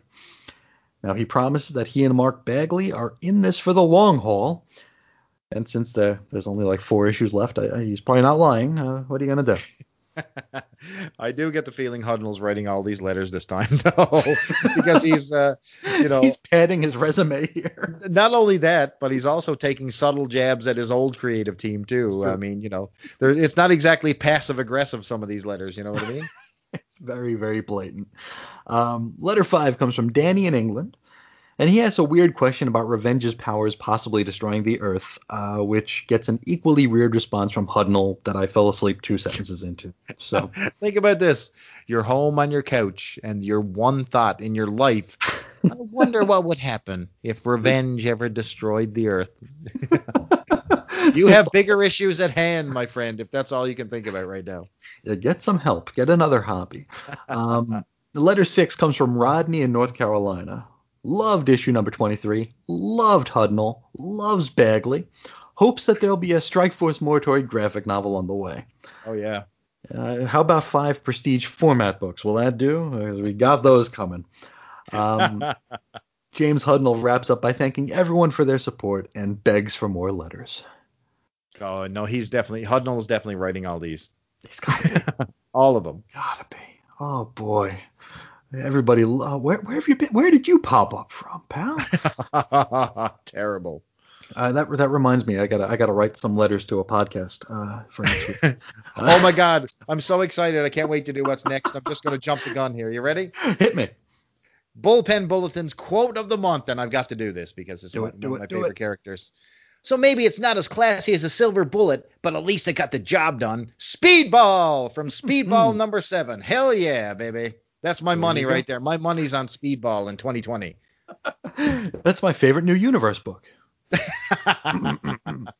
Well, I'll tell you what, Marvel, sign me up right now. I'm doing a drawing course. I can at least draw a character's head now. So I'll draw Speedball for you. Yes, hell yes. I like it. Give me the reins. From the quote of the month, we hop into news you can use. Oh. Yes, our first item is that former Marvel staffer Denny O'Neil has taken a wife. Dandy Denny marries magnificent Marifran McFarland. Marifran? Yeah. Marifran?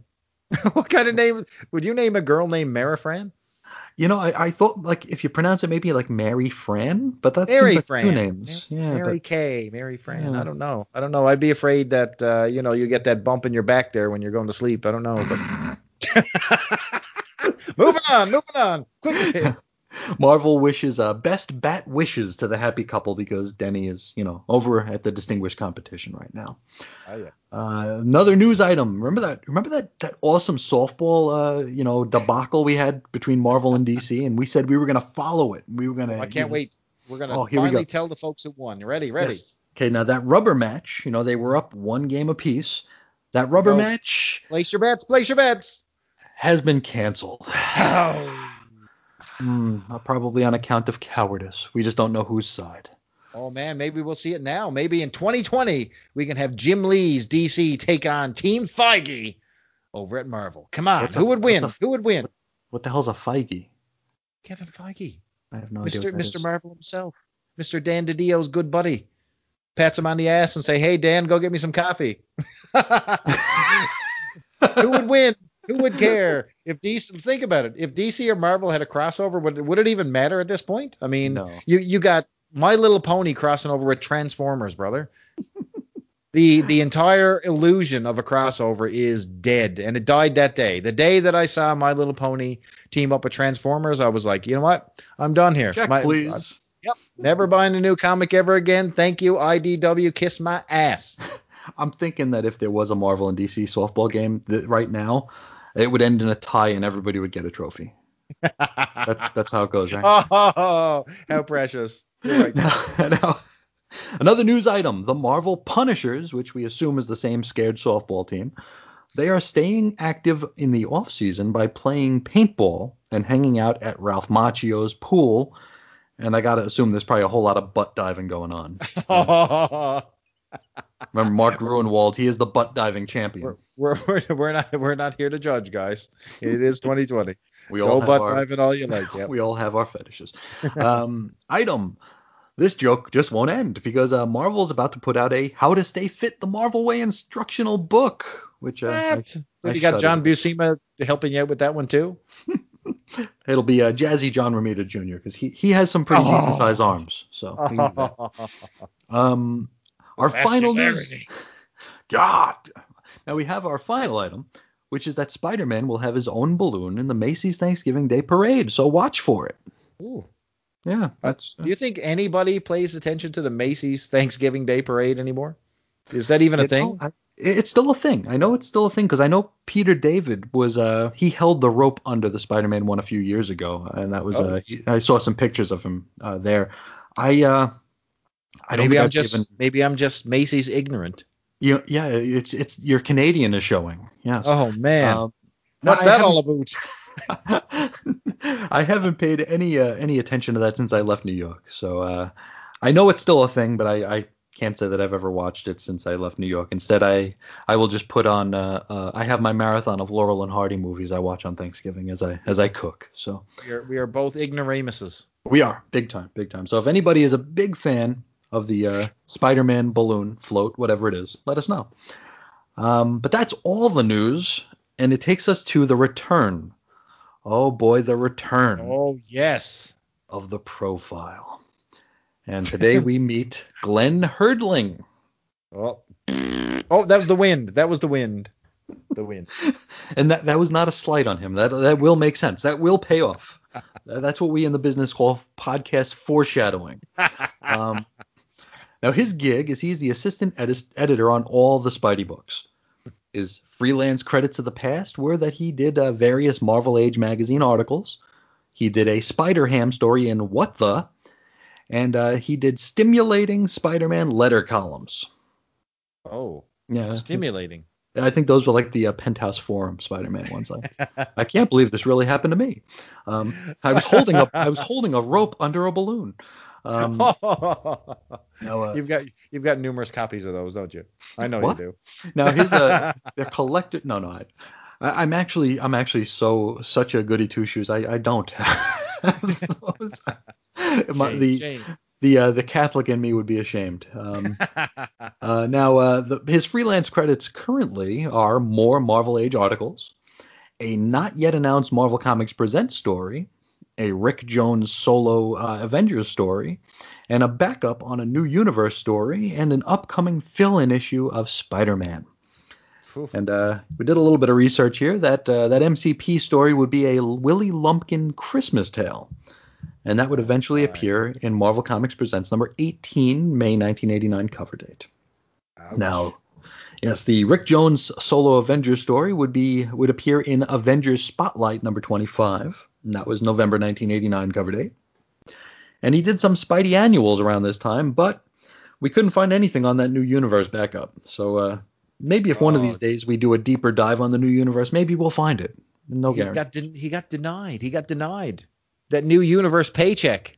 Yeah, I mean that's got to be like 85 cents. I mean, come on.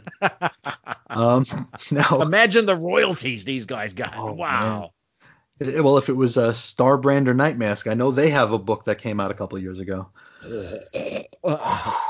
Sorry, I almost swallowed my tongue there. That was another 50 center that I found yesterday. Hey, we're doing our homework here. Now, Mr. Herdling's hobbies include skiing, tennis, nautilus, skirmish, which I think is paintball. Yep. Bar hopping, beachcombing, and Jackie. Oh. And I wonder if he means Jack Hay from 227. Do you remember when Jack A was a big deal? I mean, I loved 20 minutes, yeah. Yeah, it was one of those, it was the start of those sassy black women comedy shows. And I will say, though, I found her hilarious as a kid. I mean, I will say that Jack A, her career died when she went to what I call Purgatory Hell. You know what Purgatory Hell is on TV? I have a pretty good idea, but I'll let you explain it. It's one of those things where all of a sudden you wake up from your fever dream of fame, and you're stuck in a square box, and you look over to your left, and it's Jim J. effing Bullock, and you find yourself on Hollywood Squares, and then, my friend, your career is dead as a proverbial doorknob. Monroe, Jim J. Bullock, nasty. And he even had to lose one of the letters of his name. Do you remember that? He became J.M. J. Bullock because there was another Jim J. Bullock in Hollywood, I guess. I couldn't point the other one out of a lineup, but I know Monroe.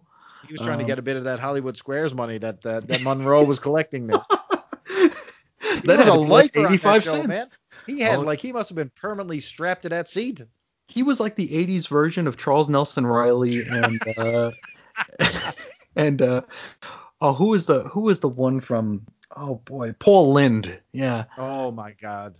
What? And here's a question for you. What did Charles Nelson Riley ever do?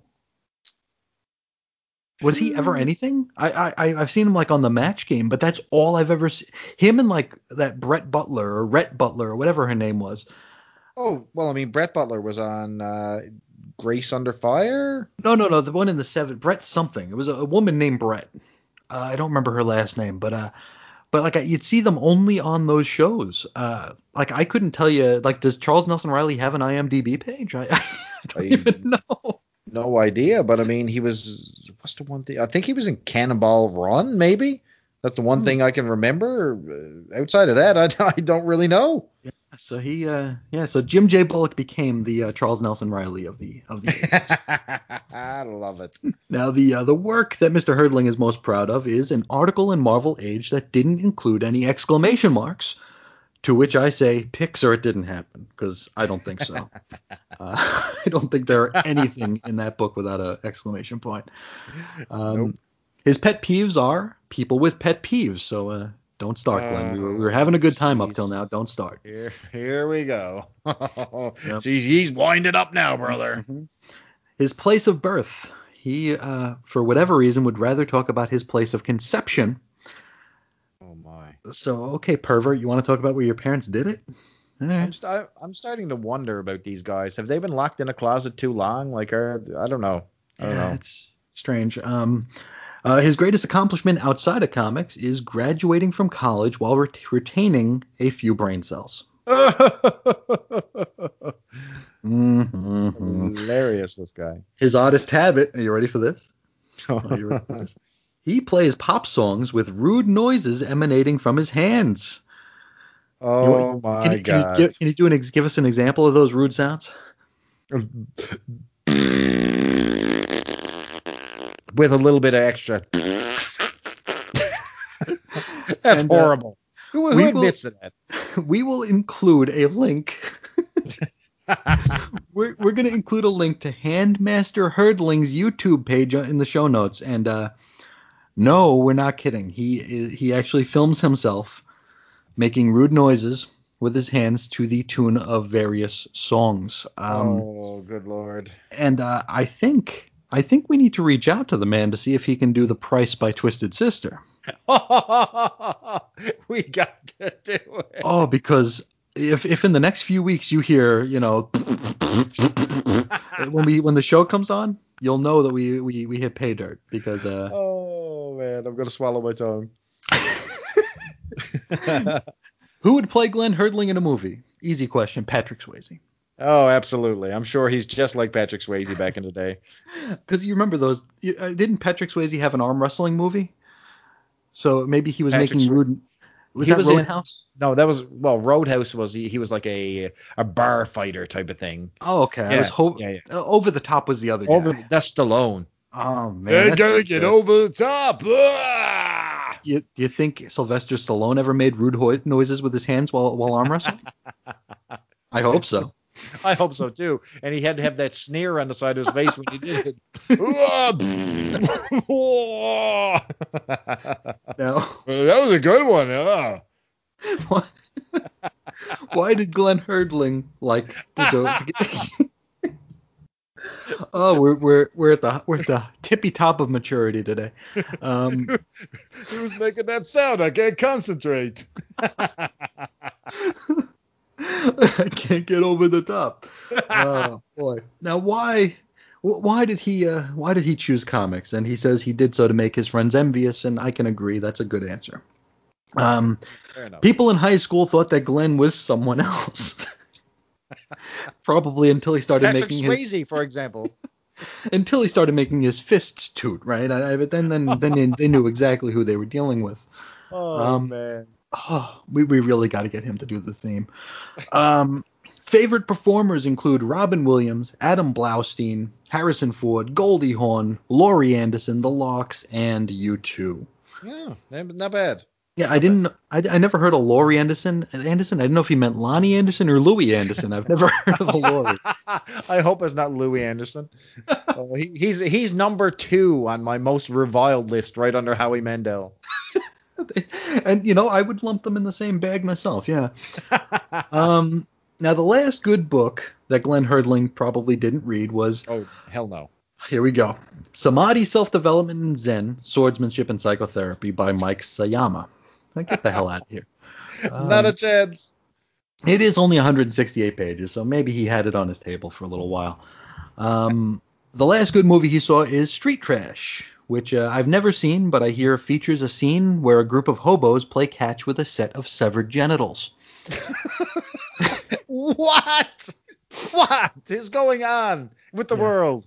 Yeah, we probably won't be including a link to that. His biggest influences include, for editing, Tom DeFalco, Mark Gruenwald, please. So you can keep your job, Carl Potts, and Jim Salicrup. So he is safe. Now, his biggest influences for writing include J.R.R. Tolkien, Stephen Donaldson, John Gardner, and, in his words, the obligatory Stan Lee. So he knows the game. Yeah, he's cashing checks, but you're not going to get no checks with obligatory put there, brother. And we didn't add that. He did. Oh, boy. Now, his greatest unfulfilled ambition is to change the general public's opinion about comics so that they won't be embarrassed to read them. Well, good luck with that. I mean, think about it. By the time it happens, the industry is had murdered itself with gimmicks and arguments over diversity and politics and shooting itself in the ass with like Comics Gate and anti-Comics Gate. Oh my God! Like, is this even the same industry or like hobby that we loved as a kid? I mean, seriously, is it? It's not. No. It's not. It's a whole nother animal. Wow. Now, the worst part of his job is filling out this profile. Oh, I can see that. Every word was painful for him to get that out. Man. Now, when nobody's looking, he makes fun of Jim Salicrup. You name dropper, you. Oh, hilarious hijinks. Yes. And the one thing the people need to know is that he is not a yuppie.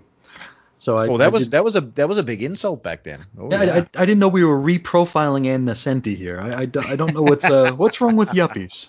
You know. I don't know. What are you gonna do? I think they're the equivalent of that tool bag that sits in Starbucks and writes his manuscript. I think. Yes, the public writer. Yes. The Mighty Marvel checklist is here, and there are, of course, no blurbs. And I'm looking at it now. There's really no standouts. I tried to salvage anything of worth. Yeah, and actually, I'm mistaken. There is one blurb, and it's for West Coast Avengers 42 that just says John Byrne debuts as writer and penciler, and that's we talked about that last week. But there's one thing I had question about. There's two comics here that I have no idea what they are. Sure. So I've never bought Stray Toasters. Okay, that's Bill Sienkiewicz. Oh, well, there you go. Yeah. That's a good reason. Nor have I bought Powerline. Powerline, is that part of the Clive Barker thing? Oh, yeah, I still don't have the it. The Shadow Line, yeah. Yeah, maybe that's what it is. Have not bought it, no. Yeah, none of those exist in Chris Bailey's collection.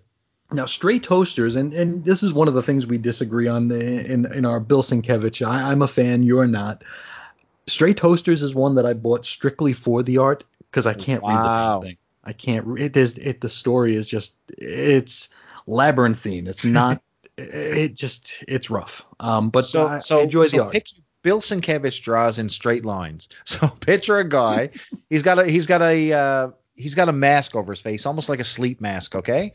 And you tell him, okay, Bill, draw Superman. And he just sits there and he's drawing just straight lines. And that's what you get from Bill Sienkiewicz. Is it a face? We don't know. Is that a sun? Who knows? Who cares? It's Bill Sienkiewicz and everybody loves him. Now, if you want to see something that is Bill Sienkiewicz that's not that, it's only 2 issues long. It was never finished. It was his work with Alan Moore, Big Numbers.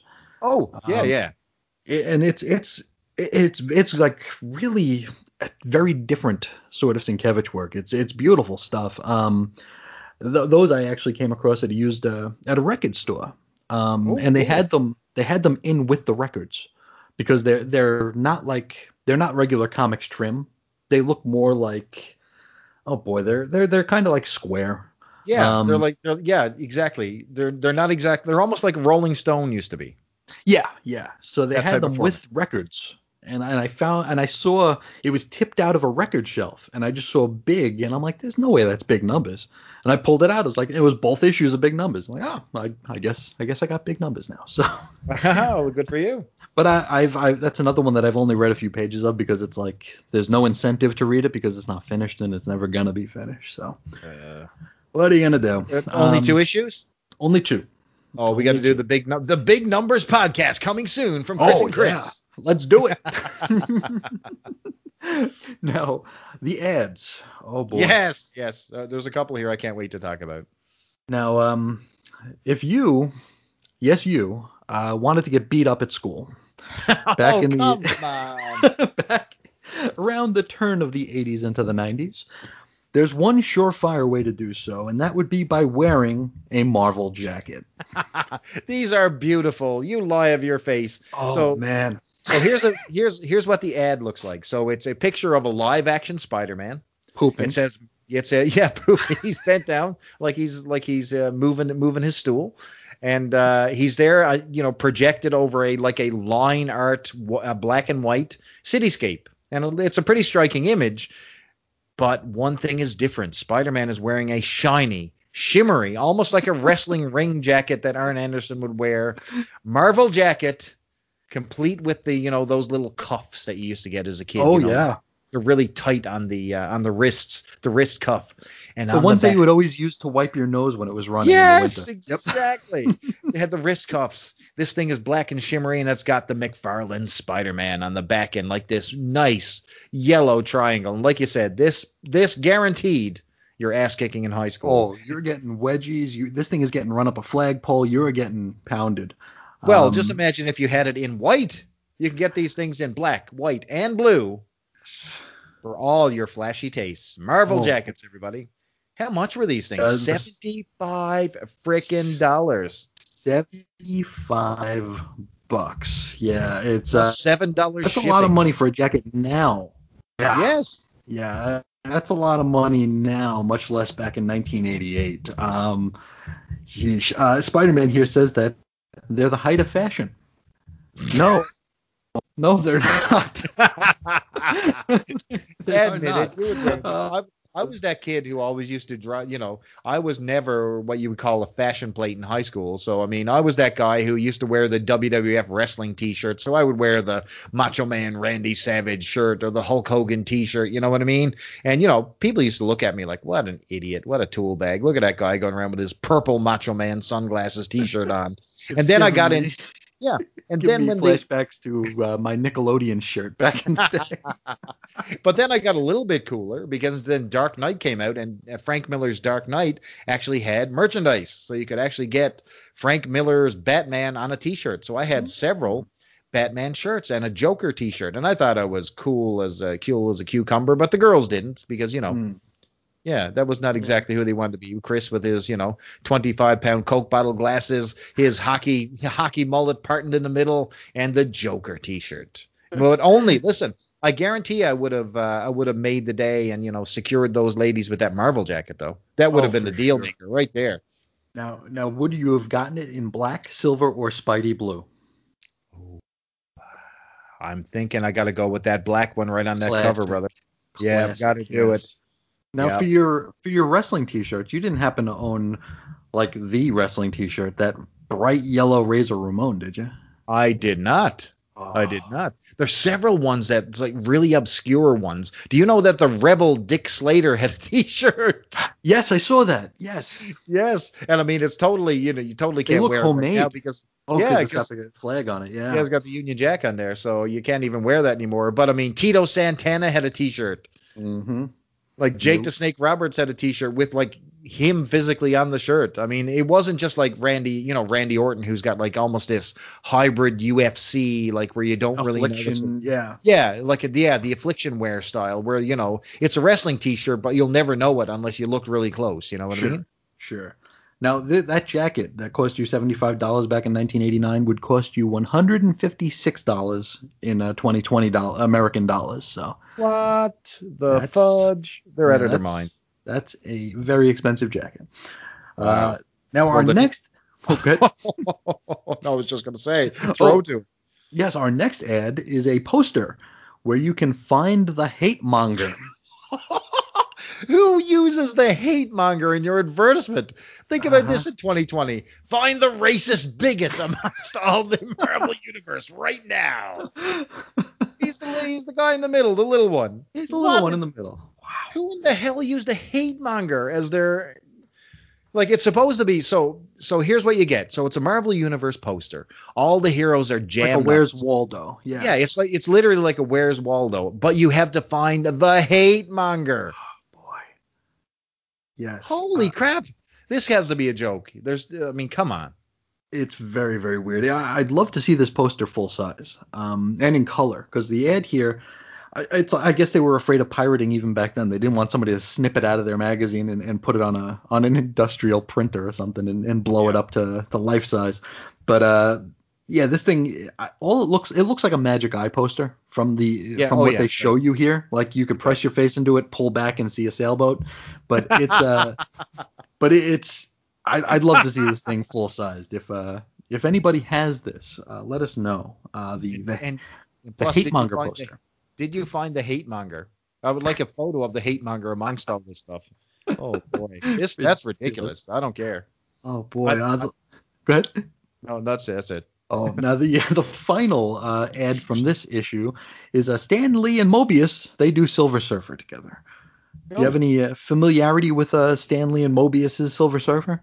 I like Mobius Silver Surfer, to be quite honest with you. I think it's pretty, yeah. Because Silver Surfer is one of those characters where I don't like Ron Lim's Silver Surfer. I just don't like it. I'm a fan of Buscema's version of that character, and to me that's the iconic look. And for sure, Ron Lim came on board and he drew him with like this light bulb head, but then I saw Mobius draw him and he's got this like almost abstract look to him, and it's gorgeous. It's very plain, very simplistic, but there's just something about it that is alien, and I think that's the entire intention.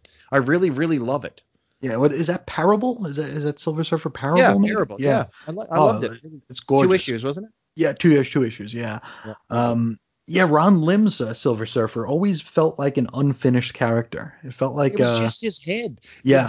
Ron Lim could draw the phone book in a lot of his stuff that he does, but it's just something about Silver Surfer's head. It just looks like this weird light bulb, and I know it's an artistic choice, but man, were you trying? What were you doing?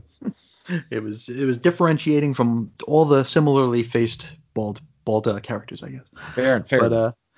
But that is it for Strike Force Morituri. But from other Marvel books with a March 1989 cover date, and these are very slim pickings because we're getting a lot of repeats. But one new one is a double ad for the World Wrestling Federation. 2 ways to lose in the ring, brother. Mm-hmm. And you will definitely lose if you engage with either of these. This is WWF WrestleMania for the Nintendo. Whoa. And WWF WrestleMania, the TV board game. Right, so here we go. So WrestleMania for your Nintendo. So I bought that. Now let's circle around. Mm-hmm. For the NES, I love the wrestling games. I was a big fan of NES Pro Wrestling. Pro Wrestling, sure. I even love WCW Wrestling, and I know that one's a little bit wonky. I love Tecmo World Wrestling. I loved all those games. So I couldn't wait till WWF actually put out its own wrestling game. Sure. Boy, could they not have come close or been any worse than WrestleMania. Well, holy ding dong. Think about this. One of the funnest things about wrestling games is using the character and getting to do all the moves that you see in the ring, okay? How about if I told you that they put the wrestlers in the ring, you could barely go to the top rope and you could not execute their finishing moves? Yep. Plus, in the middle of the match, you could power up and they would have the little icons that represents each character that would go, and it would refuel your tank so you can continue wrestling and be more miserable than you were first when you started. Your grief extended.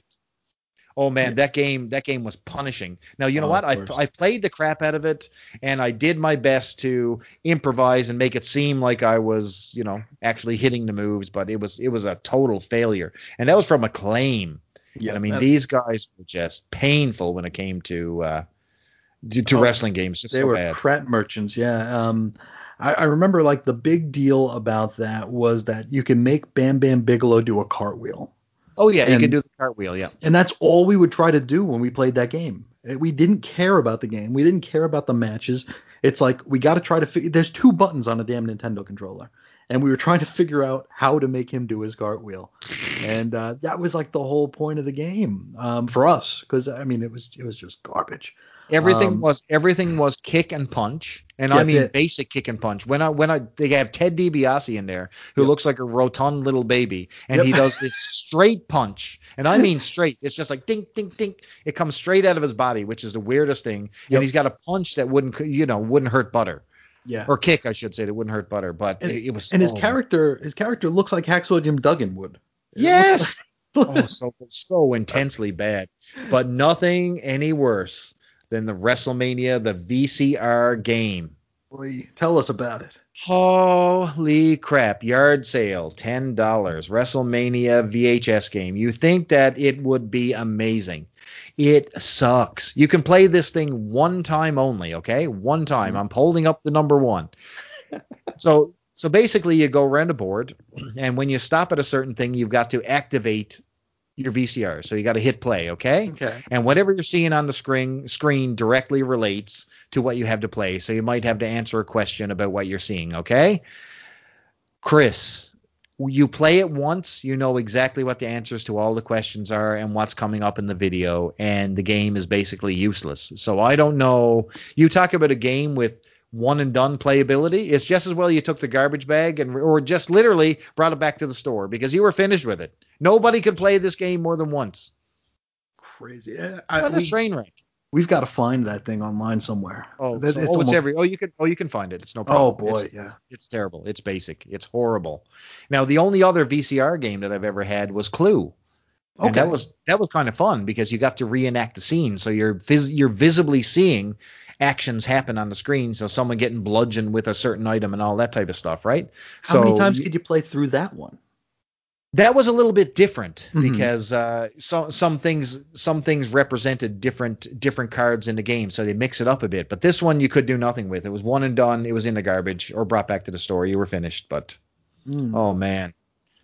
But it had some great wrestling on the VHS tape though. I mean, it was some highlights of WrestleMania and WrestleMania 2 and 3 and some good stuff on there. But the game itself, bag of dicks.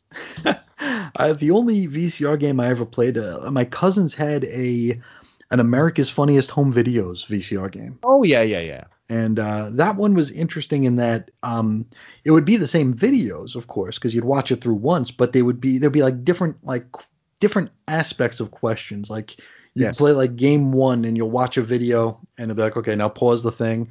And they say like, it would be a question like, how many windows were on the house? Exactly. And, like, that's exactly. You'd have to point something out in the background, and then you play like through game B, and it would be the same scene, but it'd be like, it's like, what was the punchline of the kid's joke? It would be something like that. So you'd have to pay attention to everything. You wouldn't know what was going to be called the question. That's exactly what all these VCR games were. It was just, the tape was just a gimmick. I mean, it was really of really no real value other than, hey, my God, look how cool we are. We could turn on a VCR and play.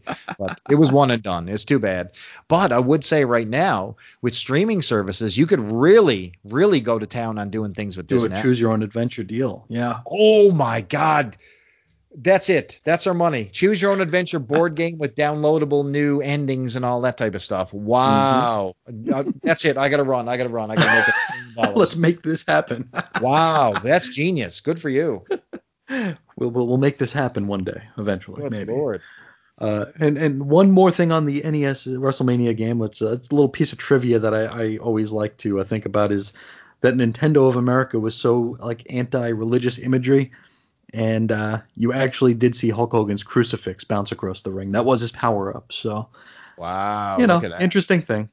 That's about it though. That's like the most interesting thing about the game. That and the cartwheel that I could never make happen. So, but we can both agree that you were losers on both of these products. Oh yeah.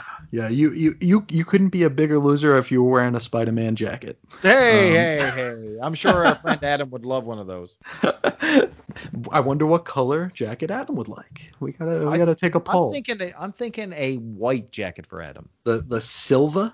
I think he's more daring than one of us. I think he would dare to wear that white one. We'll have to ask him. For sure. But I think that's it. We got through this wonderful issue cover to cover and talked about a whole bunch of other stuff as well. So how about you take us through some plugins so we can let these folks get on with the rest of their day? All right. Well, you can find my ramblings and mindless banter over on the Twitter at Charlton_hero. You can find me there. Now, when I'm not dealing with craziness at work, you might find me this weekend covering Payback. Hey, look at that. Yay, I can actually cover wrestling again. So I'll be over helping out the Radlish and Broadcasting Network with the Podsman, which, of course, is also Chris and Chris podcast. So if you're into Chris and Chris related podcasts and you can't wait for some more, check out our wrestling coverage, which is always a good time. And I will say, check out the last SummerSlam episode with Mark and Chris Sheehan, because that was a fun time, guys. So I really enjoyed that one as well. So that's where you can find me. So I got to go back and take care of Strikers. Mm-hmm. Now you can find me over at Chris's on Infinite Earths.